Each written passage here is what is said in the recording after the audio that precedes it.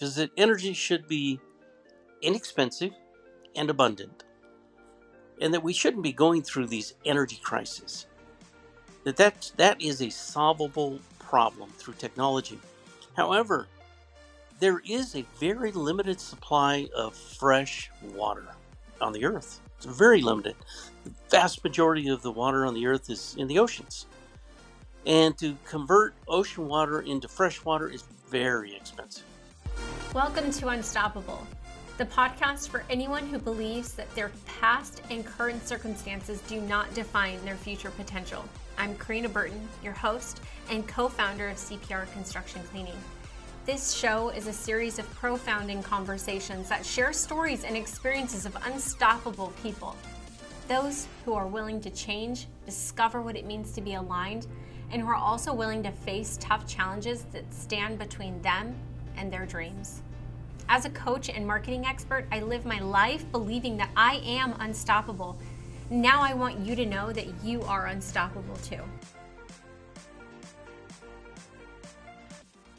I'm so excited to have David Malcolm as our guest. He is the founder and inventor of High Sierra Showerheads, who followed his passion for water conservation with over 35 plus years in the irrigation industry, addressing and solving a need that did not compromise quality and provided a solution to many industries that were in desperate need of water conservation, including homes with families. Thank you, David, for joining us this week on The Unstoppable. Well, thanks, Karina, for inviting me. And for all the listeners, I hope that you stayed the entire show because we do have a little fun announcement at the end of the show. So to kick it off, I wanted to, with water conservation and you being in the irrigation industry for so many years, give us a little bit of background, how that started and how you became involved in this type of industry. Well, I I actually followed my dad into the industry. He was a design engineer back in the 50s and 60s at Rainbird, primarily agricultural irrigation at the time. And then in the mid 60s, he moved all of us kids and mom up to Fresno. And then he started his own sprinkler manufacturing company called WeatherTech. And so, even I was only 11 years old at the time, and my older brother Rick and me would on weekends we would go to the plant and work on sprinklers. So I've been around sprinklers, irrigation sprinklers, my entire life, and followed my dad into it. Could you give us a little bit of background how your dad got into the irrigation and in general? Because, I think at that time period, though, you don't really think about water conservation being at the forefront of people's minds. And my dad's experience at Rainbird came by chance. I believe that he had just an opportunity to. He was a mechanical engineer. Had an opportunity to apply for a job without any experience in irrigation, and he got it. And then he stayed with irrigation pretty much through the rest of his life. And that's amazing. When did he start his first business?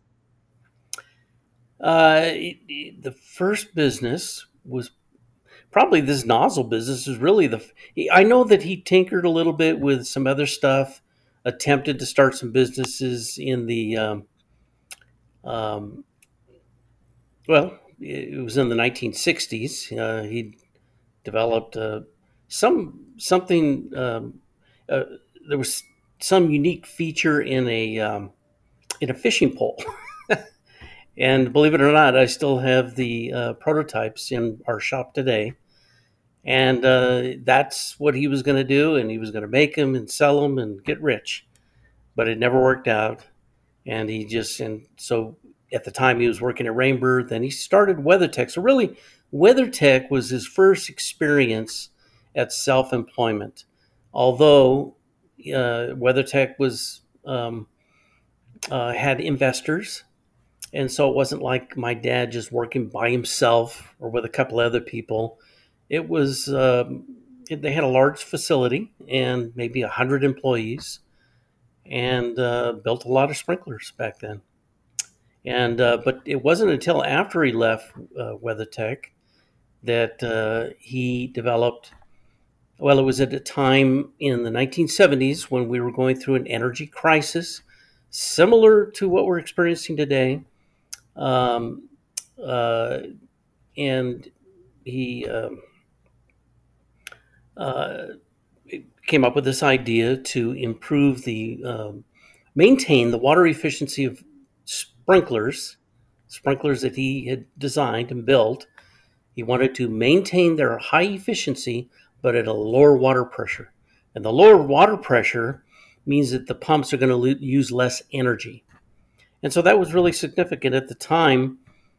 PG&E, the local power company, was raising their rates. Nothing like they are today, but back then it was a big jump. And farmers were looking for ways to cut back on the cost of irrigation. And that's how that started. And uh, and I continued to manufacture those nozzles with some improvements, but basically the same design he came up with in the 1970s. So it's really fascinating. I don't think that everyone always thinks or correlates, the energy efficiency with water, right? You think about back in the Mm-hmm. day with how energy and electricity was created through these water systems, and we don't think about that today. Right. Um, we think Well, about, however Edison created the light bulb and, through the uh, electrical current, but really, it really is truly still utilized through water. And then, in the United States, which is where we're at, you're in California, I'm in Arizona, but, I don't think about there being the need for water conservation. I don't think about it on the mhm, daily. California is a little bit different. They talk about it much more often, but mhm, I don't think that most people even really put that into consideration, that even though we live in the United States, that water conservation is a real serious thing and we all should be considering it. And also the energy efficiency mhm. through it as well. Right. Well, it takes a lot of energy to capture the water, to treat it, and to deliver it. It takes a lot of energy. So it really doesn't matter where you're at in the country. There's a lot of costs involved in delivering fresh, clean water to people's homes and businesses. Okay, and so even in areas where it rains a lot and there's plenty of water, like on the shores of the Great Lakes, we have a lot of customers over there for our shower heads because of the water or the because they use less water, and there's a great interest in those areas, even though there's so much water out there for energy water conservation products because of the high cost of capturing the water, treating it, and delivering it.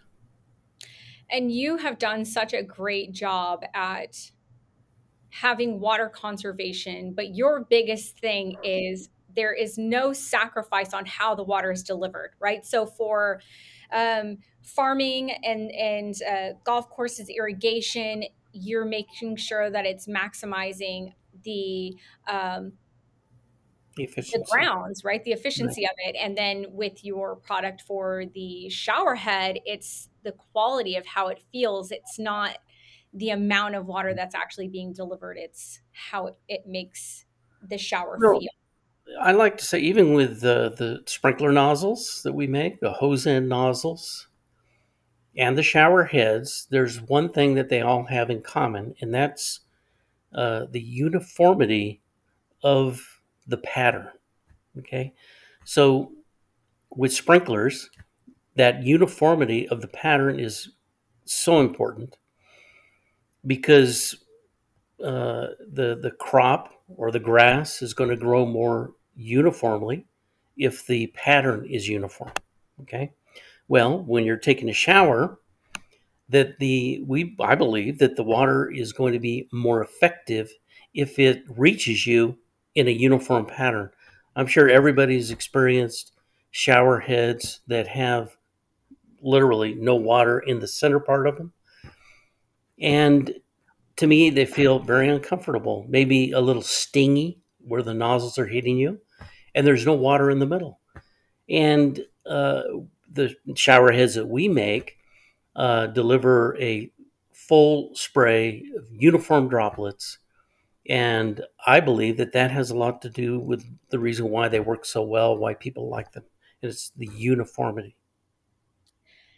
So let's go back a little bit because I want to talk a little bit about how your dad was an entrepreneur and you mentioned one of your brothers, that you would go to his place of business and, kind of tinker around there. And then you decided to continue forward with that. Was this just you? Was there, other people in your family who wanted to follow in the footsteps of what your dad was doing? Like what made you passionate about that? What continued your drive into? Oh, that's hard to say. I was always a big fan of my dad. He, the products that he developed over his lifetime were incredibly successful. For example, I mentioned that my dad had started his own sprinkler manufacturing company, and that was in 1970.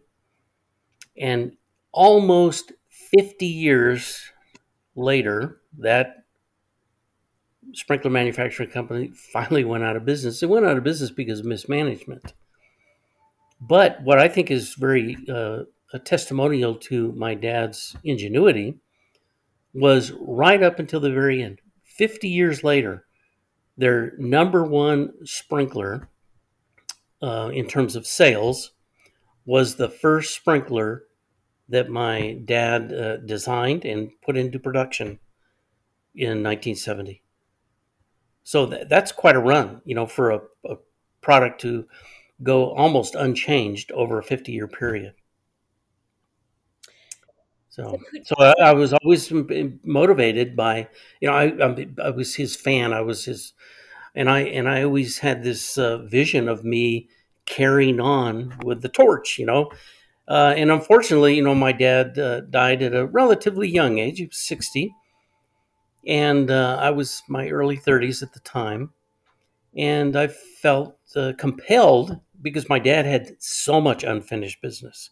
He wasn't done, but he had to go. He didn't have any choice. He had leukemia, and it was I was compelled to finish his unfinished work. So when you took on the business, what was that like for you? You now are the owner and moving the torch, so to speak. Right. What did that look like for you? Well, fortunately, it was a little bit scary and didn't know, how I was going to be able to make it work. But fortunately, there were opportunities that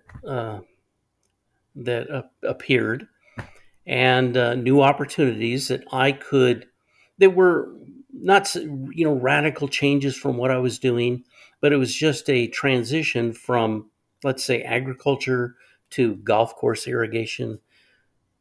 Basic design of the product was the same, just more water.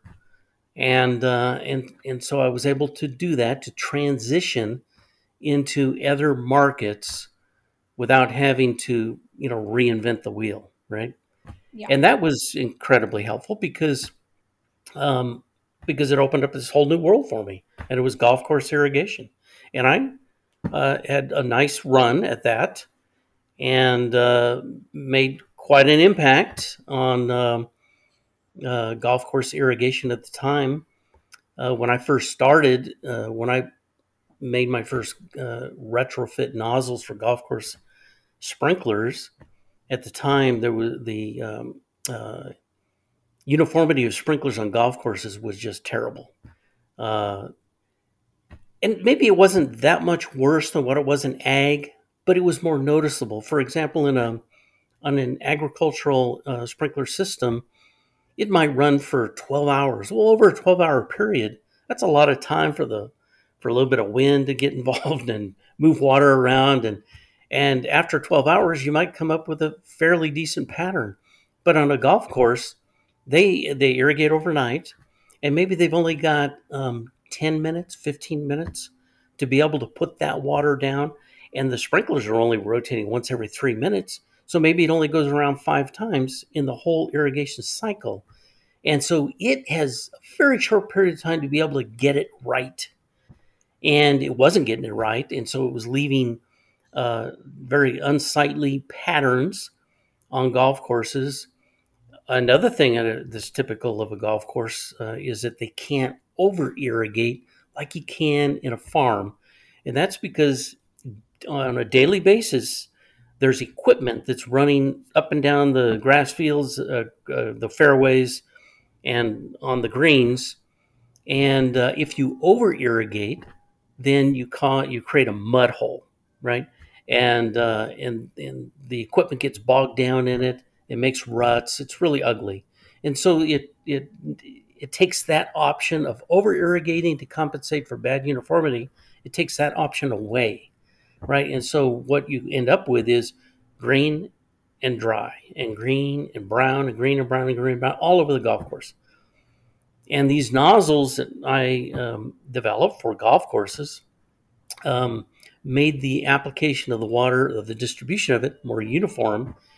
And so it got rid of the dry areas without over irrigating the wet areas. Okay. So do you feel like you were an industry leader when it came to that specifically? Yes, because at the time, the manufacturers of sprinklers were not accepting that their nozzle was the problem. Okay.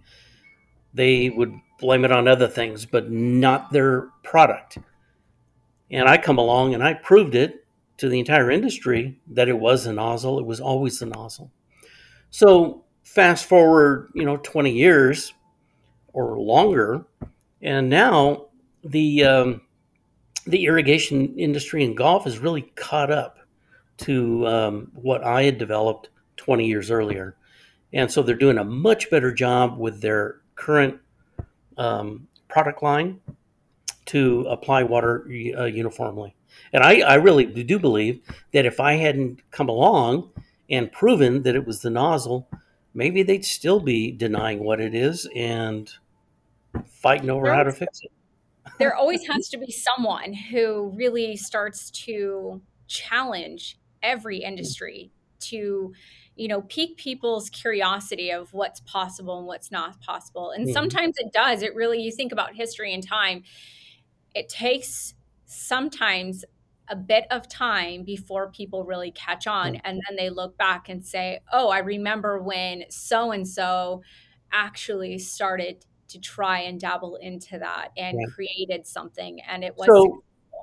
Yeah, and we retrofitted the biggest and the best golf courses in the United States. And for example, down in Southern California, the golf courses that we retrofitted, the Riviera Country Club, Bel Air, Los Angeles Country Club, just the biggest and the best, because they believed in what we were doing. And it worked. Now, the manufacturers, they didn't like it. And except Rainbird was a little bit, their approach was different. Rather than try to put me out of business like Toro did, they reached out to me and hired me to design nozzles for their sprinklers. They were smart. Yeah. But Toro, they didn't. They never did that. They didn't want me around and did everything they could to make it, impossible for me to make a living selling nozzles. And I'm sure today, though, that they have, decided to probably also accept these changes of how they have their nozzles, and it's just really breaking into an industry of outside standards. There are people who, I mean, constantly, I see it in the construction industry. They're just like, nope, that's not how it works. And they're not willing to accept something that is different, but has a really viable change that could really improve the industry and impact it in a positive way. No, and that's where we're at now with our shower heads.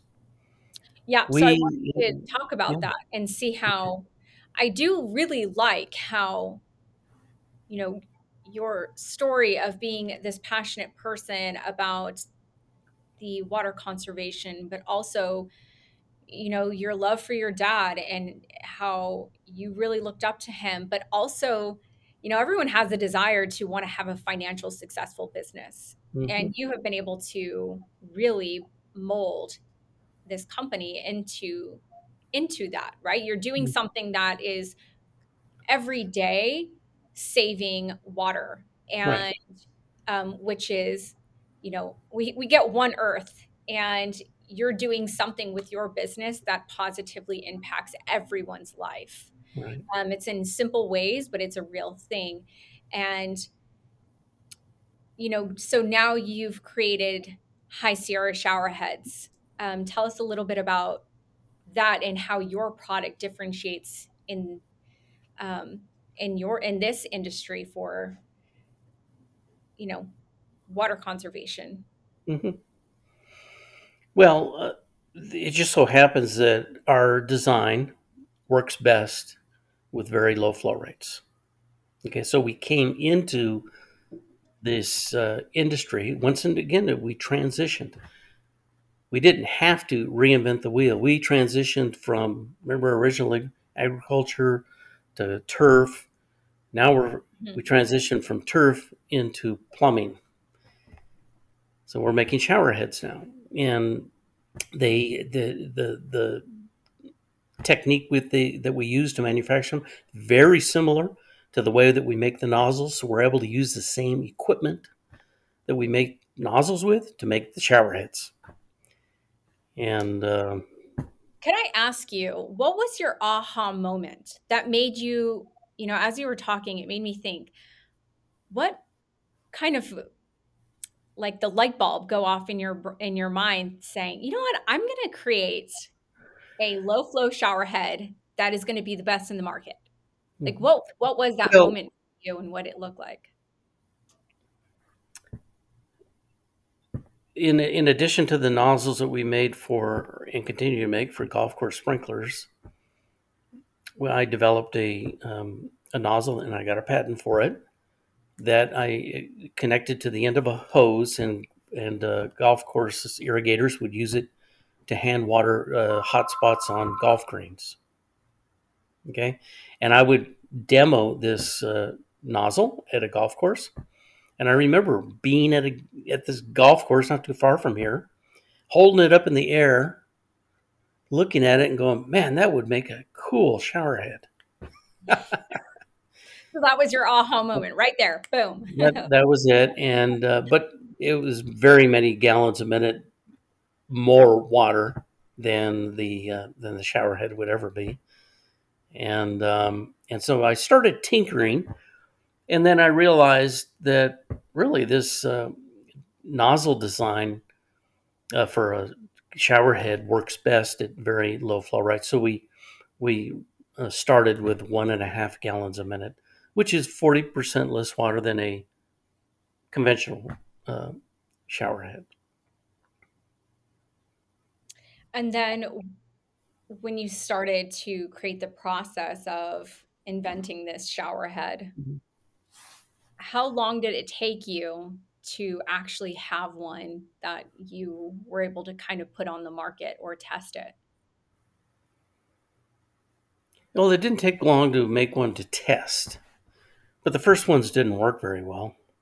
and I would, give it to different people to test, and nobody really liked it very much. So it How needed long? quite a bit of work, but I don't remember. It was, let's say, 2008. So really a couple of years before I actually was able to, um, get somebody to make the parts for me. Because remember, these are, I, it's a fixture for bathrooms, and so it's got to be plated. It can't be just bare brass like we do in irrigation. It's got to be plated. So I had to find somebody who could make those parts for me. Okay, and in the end, I ended up using the same company that makes the parts for the sprinkler nozzles, and it was a local screw machine shop, and he was able to find somebody who could plate them in nickel and chrome, and so the first ones, um, there was a lot of tinkering that still really needed to be done to perfect it, but we sold quite a few of them, and initially to schools. There was a lot of interest from universities into uh, saving water in the showers, and so we moved quite a few that way. And also, it did fit a need in correctional facilities, so we sold quite a few to prisons. And but to me, I really wanted to have I wanted to be I wanted this product to be acceptable to the average homeowner. And I would say it took another maybe 5 years before it ever got there to be acceptable to the average homeowner. Okay. And now we're so good at making them, just practically everybody likes them. And keep in mind, they are radically different from a conventional shower head. And in fact, fortunately for us, I think, same thing is happening that happened in golf, uh, completely rejected by the industry. And that's happening again with uh, in the plumbing industry. The manufacturers of shower heads in the United States, uh, uh, they're all headed a different direction in terms of how they design their shower heads, how the water comes out of them. We're off in a completely 180-degree different direction on how we approach it. And believe it or not, this little company that we started 10 years ago produces it's rated as the best low flow shower head in the world. And uh, it's definitely the number one selling low flow shower head, probably in the United States. We know it definitely is on Amazon. And even if you take out the low flow part of it and search who sells the most shower heads on Amazon, we frequently reach number 10 in the country. Oh, wow. That's amazing. Yeah. What kept you from, because you're very right. When there is a conglomerate in any industry, right, they are kind of leading the way of what product or service looks like. And when you Mhm. think of bathroom appliances, you're thinking of like Kohler. Mhm.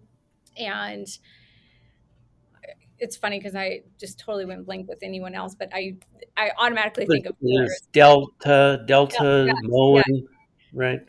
But when I Right. think of them, they're even if it looks like a steel coated, most of them feel like plastic in the inside Mhm. and very cheap. Yeah, Or you have the product where if they have a big face, they have the dots, right? And which I hate yeah. very much. What kept Oh, you oh, away from having anything plastic? Because your product is all stainless steel. Yeah. Well, it's not stainless steel. We use many different metals. We use aluminum and Okay. zinc So and yours brass is a and metal stainless base, steel. not Right. plastic. They're not plastic. And we actually tinkered with a plastic design for a little while, and I didn't like it, and so we stopped doing that. So they're all made of metal now, and that's kind of our thing, an all metal shower head,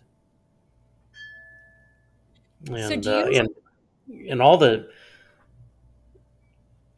practically all of the shower heads sold by American manufacturers are made in China, and they're plastic, but Mhm. the Chinese, they do a really really good job of plating plastic parts to make it look like metal. Mhm. So it may Yeah. look like metal, but it's not, Mhm. and they're plastic. Mhm. So you So that's had. another thing. You asked why we didn't go plastic. Well, that's another one of the reasons. I just remembered. I couldn't find. There's nobody in the United States that is plating plastic. All that industry has gone to China. There's nobody doing it that I know of. Um, so even if we were to make them in plastic, you got to plate them. You can't just have a white or a black or you know different colored. Uh, it's you're going to have to plate it with finishes that people like oil rub bronze, matted black, polished brass, chrome. Those are the finishes that people like, and so if you're going to be serious about selling your products to the uh, American consumer, you're going to have to plate them, right? And there is nobody in the United States that I know of plating plastic. So is everything created here in the United States? And what is Well, it your? was originally developed. It was developed here. All the manufacturing of shower heads was originally developed and made in the U.S., but all of that manufacturing has gone to. Originally went to Taiwan, and now it's pretty much all in China now. But you assemble everything in the United States. Right. We have our own facility, and we uh, manufacture a couple of the parts that go into building the shower heads. They're Mhm. important parts. It's a key component. And then we outsource practically everything else because we don't have the ability to machine the parts in the quantities that we need, and then to plate them and do all those things that you have to do to be able to deliver a really beautiful product to your customer. So we outsource those to other companies, and uh, and but fortunately for us, the plating is not all in China. Metal plating is not all in China like the plastic is. So we're able to use um, a combination of businesses in the United States and in Taiwan to get this work done. And and then we bring all the parts into our facility and build them into finished products. So you saw there was a need in this industry for a better quality low flow shower head that really was doing what it said it's supposed to do. Well, yeah, and people, and to this day, most people do not like low flow. Low flow is a it just leaves a bad taste in people's mouth. Just they don't like the even sound of low flow, and so there's such a negative feeling about low flow shower heads that to me it's a perfect opportunity for a business like ours to actually build something and make it low flow that people like. And that's what we've done. It's low flow, but people like them. What one thing that really bothers me about shower heads in specific is the clog behind it. And with your shower head, it never has. It doesn't do that. It doesn't even do it over a duration of time. And that's the one thing I wonder why, the industry doesn't start kind of opening their eyes and realizing that. Because I can't tell you how many times I've been to a hotel and you think about places like that, like hospitality specifically. You think that they would want to conserve water, right? And you had mentioned that you've worked a lot with universities and also prisons where there's a lot of people constantly. So hospitality is in that realm as well. And maybe even multifamily if the property management is in charge of replacing those types of things, that this is a great opportunity to ensure that the longevity of your shower head as well. So it's even more cost effective. So you have cost effectiveness, you have, quality, and also it is very environmentally friendly as well. Yeah, it's all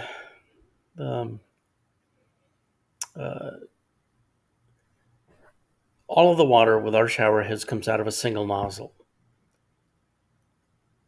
Most shower heads that are nobody uses single nozzle design like we do, and the closest you can find is maybe 10 to 20 nozzles, but the majority of them are up to 50 nozzles.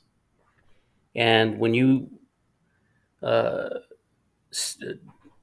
divide the hang on a second, I'm in the middle of an interview. I'll come back. Yeah, it'll just be a few minutes. 15 minutes. Okay. All right, so we've got to edit that out. Yeah. That's okay. John. That'll be easier. All right, so what was I saying? Oh, the nozzle. So a single nozzle, right? Our design is a single nozzle. And when you divide that single nozzle into 50, that means each nozzle is many, many times smaller. Okay. And so the likelihood of that tiny, tiny little nozzle clogging with, water that's got minerals in it is very, very high.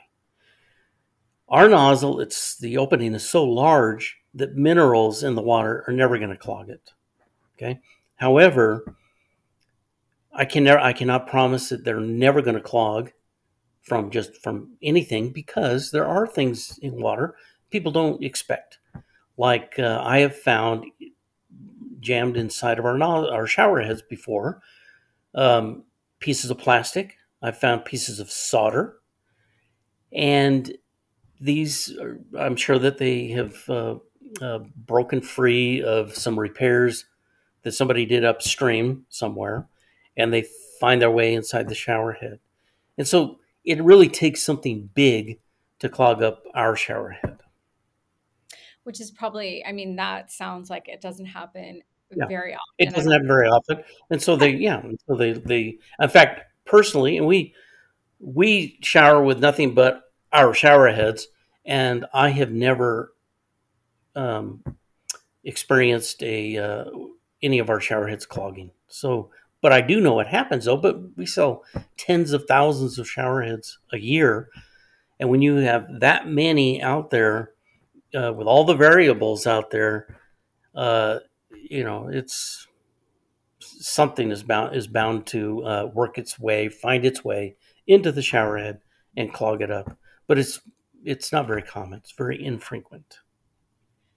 So you're 35 plus years of being an entrepreneur. It sounds like you have faced a lot of adversity when it comes to doubt, where people are doubting you and saying, no, this is not what we're supposed to be doing, or that's not what the industry is doing, so that's not going to work. And even with the shower head, I wouldn't say maybe your consumers believe that, but your industry leaders, so to speak, are, being haters on, your ideas because they're just not joining in on what's being innovative. that's hard to think That's about it. and that's fine with me because it gives me opportunity. In today's world with access to the internet worldwide, it gives an opportunity to small businesses like mine to reach anybody, anywhere, at any time. Mhm. Okay. And when my dad was getting started, it was much more difficult because you had to use traditional means of getting your product out to the marketplace. And there's going to be people who are going to stand in your way who don't want you to be able to be, don't want you to be successful. So if all those avenues of success are closed off, then it's you may never be able to do it, right? So who knows how many things, how many product ideas have been developed over the years, but because before the internet, there was limited opportunity, and so they just go away, right? They disappear. Nobody even knew who or what they were. But today is so different because now the whole world is at your fingertips, and if you've got a good story to tell and you've got a good product, and that's another thing is it, I would say in the old days it was more difficult to get your product into the marketplace, but once you were there, it was easier to keep a product that didn't really perform that well in the marketplace because there weren't a lot of people out there reviewing your stuff. There was no way to let other consumers know, hey, I've tried this product and it's not that great. Whereas you really can't get away with that these days. Well, thank you again for joining on the podcast. Before I end the podcast, I did say that, I was going to have a little surprise at the end, which, some people who follow my journey know my entrepreneurial story and how I have talked multiple times about who has been I would say the number one leading example for me to become an entrepreneur. And, I didn't want to come out and just say it, with David Malcolm being my dad and also my example to become an entrepreneur. And I also saw my grandpa be an entrepreneur, and to see, our family be an entrepreneur. And I was kind of looking back, and I realized that I was actually the first on the Malcolm side of the family to be the first female entrepreneur, starting my own business with, employees and a team and everything. I'm not a solopreneur. I'm actually an entrepreneur with, employees that I have to, be in charge of. And I felt, extremely proud of myself. But as everyone has heard, David Malcolm's story and his journey, now you can all see why it is that I always talk about creating solutions in your industry, being somebody who wants to be financially successful, but utilizing your company as a vehicle to create a